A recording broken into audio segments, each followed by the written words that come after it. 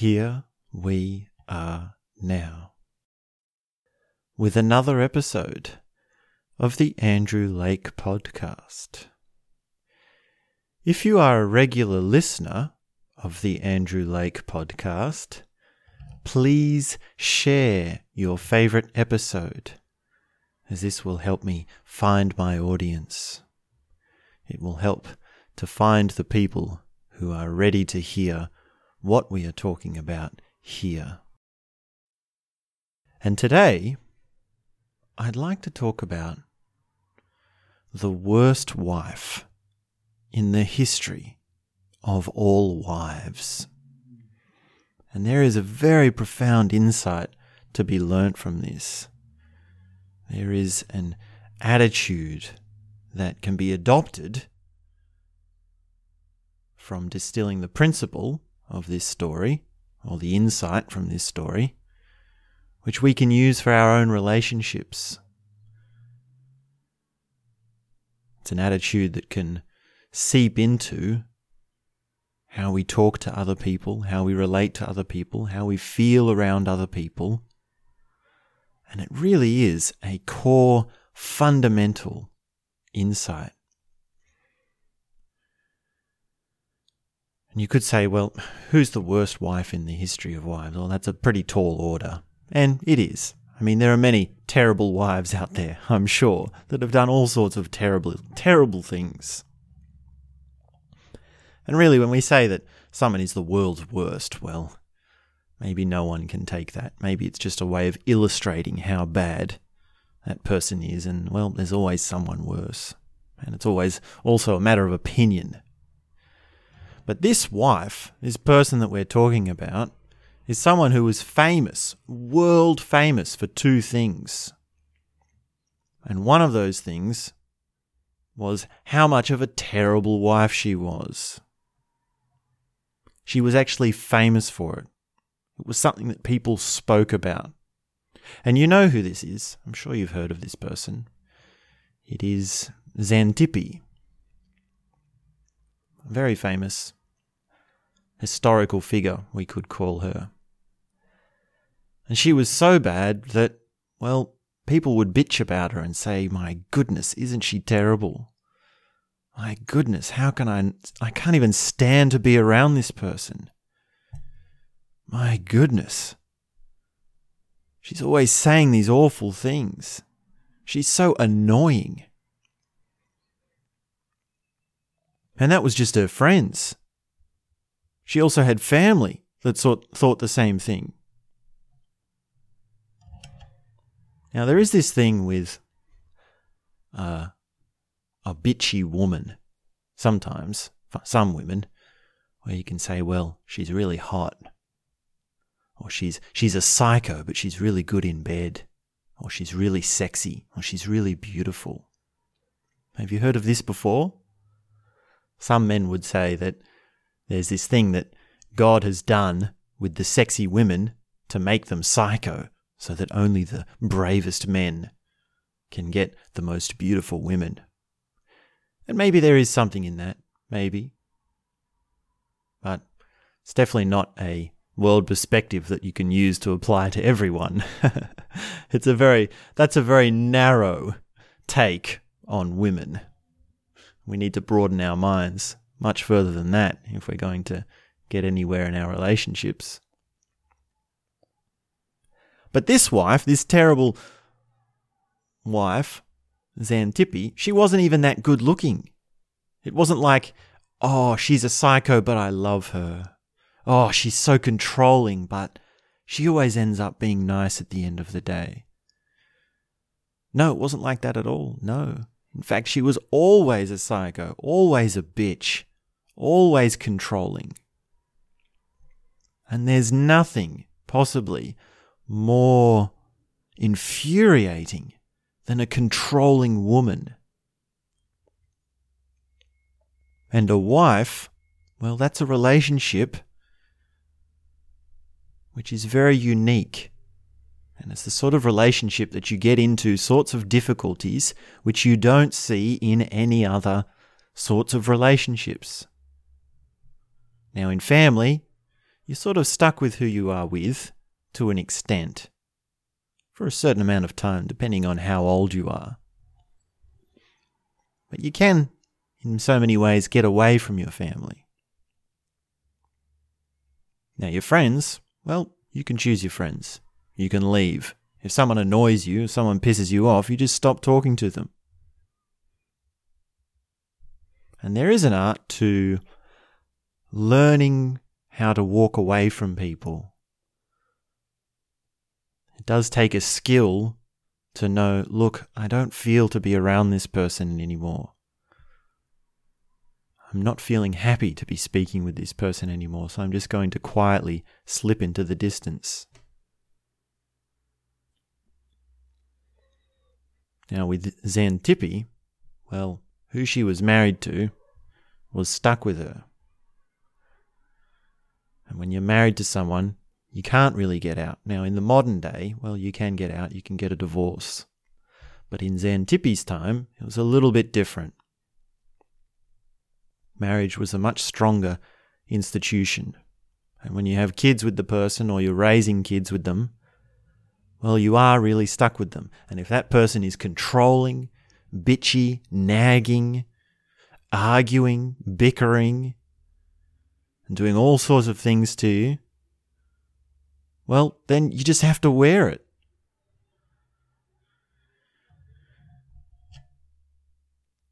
There's this story, a famous story about Xanthippe, that she was having an argument with her husband. And how the argument ended was that she went and she got a big pot which was full of piss and shit, and she tipped it over his head. Quite literally. Now, that tells you something about what day and age, what it was like in that day and age, because they didn't have toilets. They had the bedpans. Because this was pre-modern plumbing, pre-modern piping. So in the morning you'd wake up and you'd do your piss and your poo in a big bowl and then you'd throw it out. But Xanthippe, well, she got the idea that she's going to tip it over her husband's head. My goodness, can you imagine? Can you imagine what sort of person would do that? Would actually tip piss and shit over someone's head because of an argument? And all these terrible things, and there are many stories about what Xanthippe was like as a person and as a wife. Well, everyone knew them about her. She was famous for it. And there are still stories today that are told about her, about how much of a terrible wife she was. Now, the other thing that she's world famous for, because I did say there was two, was, well, who she was married to. And I'm sure you know who she was married to. I'm sure you've heard of this person. And that person was Socrates. So, any chance we get, we love to talk about Socrates. And what did people say about Socrates? Well, they loved him. They adored him. People wanted to be around him all the time. People would have him over for dinner. People would invite him to parties. People would just follow him around, just to talk to him, just to be in his presence. So many people adored Socrates. So many people loved him. So many people cherished the moments they had with him. And so many people have said brilliant things about Socrates that knew him personally, of course. Now, the man is a figure of history. He's a monumental figure of history now. And through the work of Plato, we know about Socrates and what he was like as a person. And from Plato's work, well, we have the history of philosophy. And the person of philosophy, of the philosophical person, or the character of Socrates has, well, it's permeated out into human knowledge. And we can say, well, are the books that we wrote about Socrates the real man or not? Well, we leave that to the philosophers and to the historians to work out. The important insight to understand is that Socrates was a person, and he did start something. There were things that came from him, stories, impressions, so we can get a sense of what he was like. And generally speaking, well, people loved him. And he had an incredible way of interacting with people, of dealing with being face to face with a person in multiple situations. He had many ways of forming relationships. He had many ways of talking about things that people believe, values that are deep, what people think about, what people are doing, whether it makes sense for them to be even doing what they're doing. And he was a controversial figure. After all, he was tried and killed. So he was found guilty by at least some semblance of the meaning of the word guilty. And there were people that got pissed off with his inquiries about asking questions. But that sort of pissed off is not the same sort of pissed off as Xanthippe. Xanthippe is just annoying. She's just a bitch. She's not being clever. She's not being insightful. She's not drilling into who you are as a person. No. She's just terrible, simple and plain. But not like Socrates. Socrates, what a man. How easy it is to idolize Socrates. And if you've heard the stories about Socrates, it's very easy to just get this feeling of, what a guy. And there is a story about Socrates where, well, he's having an argument with Xanthippe. And they're having an argument and she's being a bitch and he's doing his philosophical inquiry and he's standing his ground. And then Xanthippe goes and she gets the bedpan and she tips piss and shit all over Socrates. She pours it all over him. It's a bit funny that I say she tips it over him, tipping Xanthippe. Maybe we can make that a sort of playground teasing name for her. She's Xanthippe because she tips poo and piss all over her husband. And the story goes that when she did this, Socrates sat there and did nothing except say,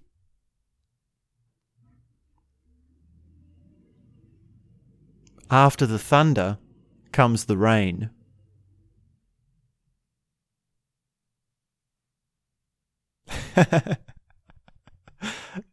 Isn't that funny? He just sits there and he says, "After the thunder comes the rain."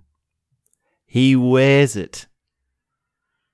My goodness, what is he thinking? What is going on here? What is going on? We have one of the most brilliant philosophers of the entire human history, and he's married to one of the worst wives in the entire human history. What is going on here? This is astonishing. This is amazing. And Socrates' friends, well,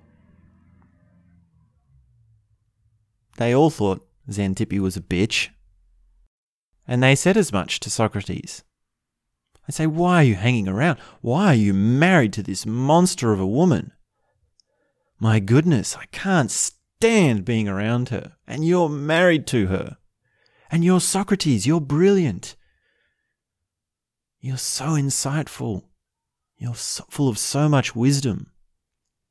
How can you do this? Go find someone else. Please, Socrates. For my sake, I just don't want to see her when I come visit you." And, well, Socrates had an answer to this. And his answer he illustrated by talking about horses. And he said that to be a master of the stables and horse training, you need to find the most wild horse,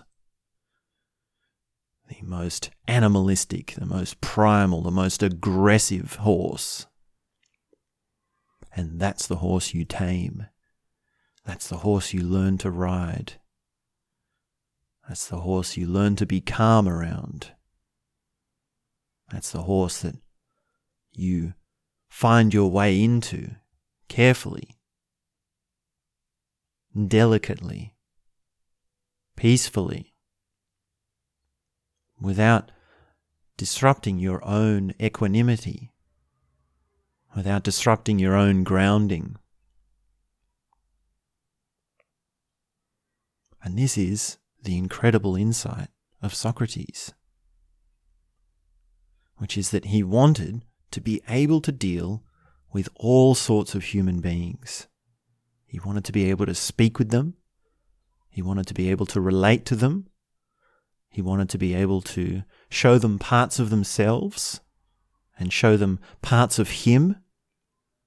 He wanted deep human connection in every way and every definition of the word, of the phrase, deep human connection.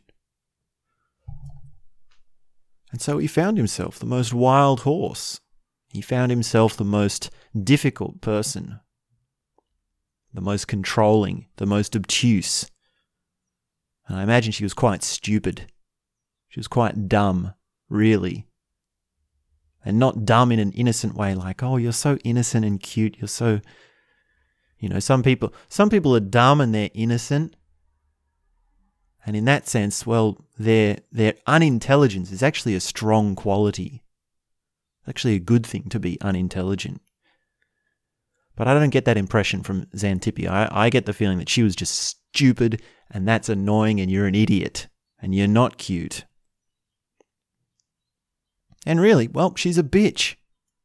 She's just the worst wife in history. And yet Socrates had the wisdom to know that this was his test. This was his way to become a master of relationships, is to go for the big fish. Now think of what we normally do. Think of like the general easy intuition. The easy intuition is, I want a wife who is beautiful and she's easy and I get along really well with her and things are just simple and we just agree on things and we're going in the same direction in life and it's just like we're meant to be because we're so similar. And now hear what Socrates, or the insight that we're drawing from this story, seems to imply, if not Socrates himself, is that, well, that's the wrong attitude.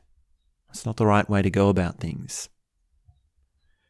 And there's also something to be learned about polarity, which is that tension in a relationship actually leads to attraction. And the relationship that is, we're just the same and we're going in the same direction and we agree on everything, well, that becomes quite boring. You get off on the wrong foot. And there's very little attraction between you.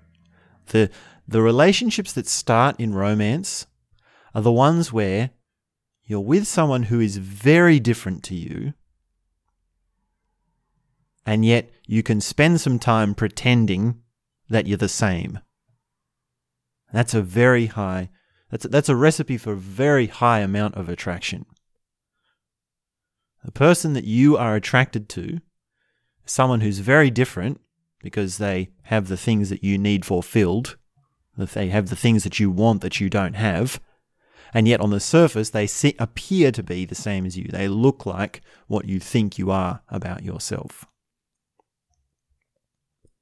And of course there's a phase in relationships where, well, you then go along with it and the two of you keep up how similar you are for some time, and this is the romance, and then the little things start coming out, and then the real person starts coming out, and then you start to see who they really are. And if you're mature, well, you can work with those things. And you can say, well, you can learn to love them for who they are. And you can learn that their differences are actually, well, you might also be attracted to those differences as well. But that by no means says that we should be giving up on our relationships. It also doesn't say that we should be sticking with our relationships once the romance has popped. I mean, if you're aware of this, you can make that decision consciously. You can see that difference consciously. You can see, there's something in this person that I don't like. And that's their real self coming out. I'm not going to make excuses for it. And it's actually on me to say, well, can I learn to love them for their imperfections? Can I learn to get over my own imagination of romance? My own ideas about things rather than the actual reality that is there. And this is what Socrates understood, because he wanted to have the reality right in his face. And I doubt there was much romance at all between Socrates and his wife, in the sense of, well, them pretending to be similar, or them pretending to have shared interests, or them even being really cute with each other and being romantic in the ABC sense of the word romantic. And that's why we tell stories about Socrates thousands of years later, because he had that maturity. And we are, well, speak for yourself, Dosta, I hear you say. Depending on where you're at in your relationship or your idea of what sort of wife and of course this does go both ways. Now we're saying this as the worst wife in history. Well, I don't know. Maybe that's a tricky one. Let's just stick with Socrates and Xanthippe. If we want to flip the husband and the wife thing, maybe we can do that in a different conversation. But for here, let's just assume that we're trying to learn something from Socrates to understand something about crazy women. And if you can do that, well, your woman can become a point of consciousness expansion. And not just them as a person, but the worst parts of them. And every time she nags, or every time she tries to control you, or every time there's an argument, well, that can be your chance to say, okay, there's something here that is real that I need to see. There is something that is being drawn to my attention, which I haven't seen before. And my equanimity is being tested. My grounding is being tested. Which means I don't want to get caught up in it. I don't want to get all fluffy away, get carried away in the argument. No, I want to remain grounded. And you really need the most powerful storm to have the deepest grounding. And it's quite rare that you can find someone who would do that. And it's actually quite hard to find a wife or a person that, well, would be such a bitch to you. And if you turn that around, well, imagine if you went around and you had the opposite attitude of, instead of trying to find the best wife possible, let me try and find the worst one.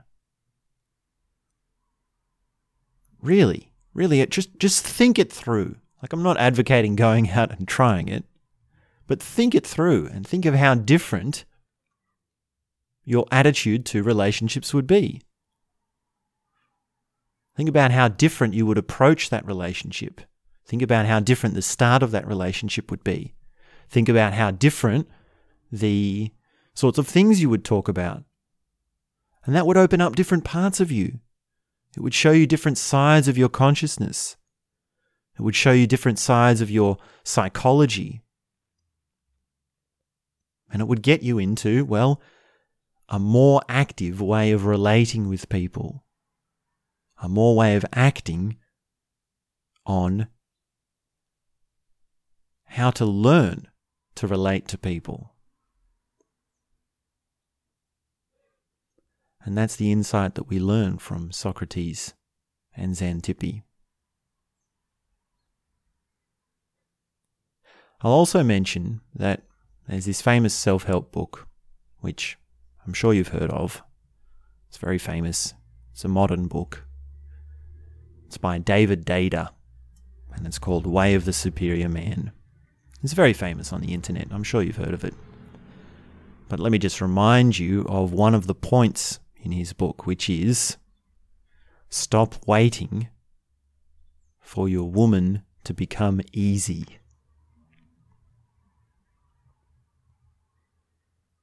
And this insight of stop waiting for your woman to become easy is exactly the same insight as, well, Socrates marrying Xanthippe, the worst wife in the history of wives.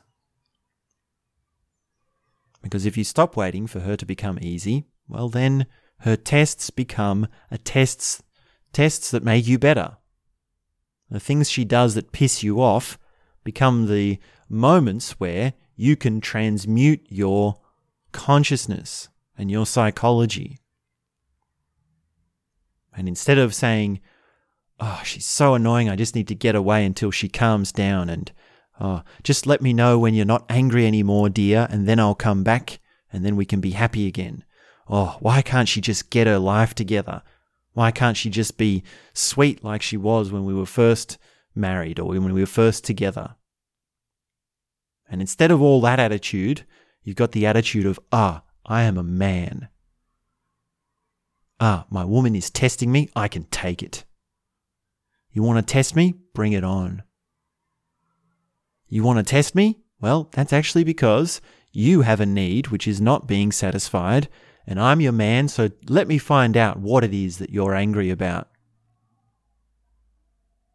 And I can feel the change in energy, like just saying those words. Like, take the group of phrases like, are you still angry, dear?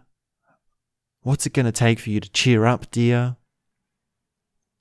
Oh, honey, I don't like seeing you so upset. Oh, I wish you could be happy, dear. Is there anything I can do for you, honey? These sorts of phrases, they're sort of passive. They're not really stepping up to the plate. And take on the other side of, well, an empowered response. Well, you're angry, and it's my job to find out why. Are you telling me there's something I haven't done for you? Because if that's the case, I'm going to do it for you. Are you angry at me because I'm not being the man that I should? And if that's true, give me the chance to be the man that I should.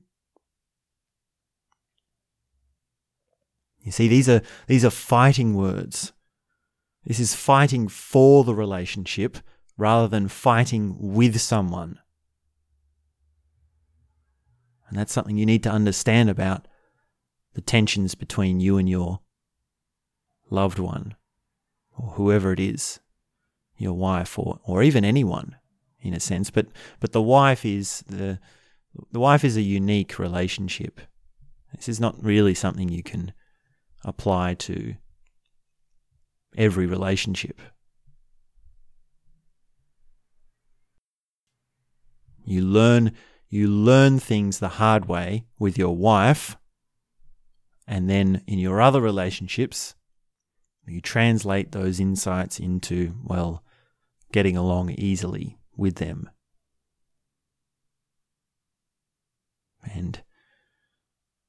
This can open up to, well, a whole broad spectrum of different complexes to different relationships. And it's vast. It's really vast. There's so much to human relationships.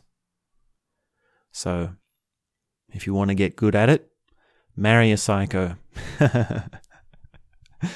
And if you marry the world's worst psycho, well, you'll turn into the world's best philosopher. And that's probably a good point for us to finish up, and I'll leave you with one more Socrates quote. And this is very funny. This is a very famous quote. It's on the internet a lot. And he says, "By all means marry. If you marry someone you like, you'll be happy. And if you marry someone you don't like, you'll become a philosopher."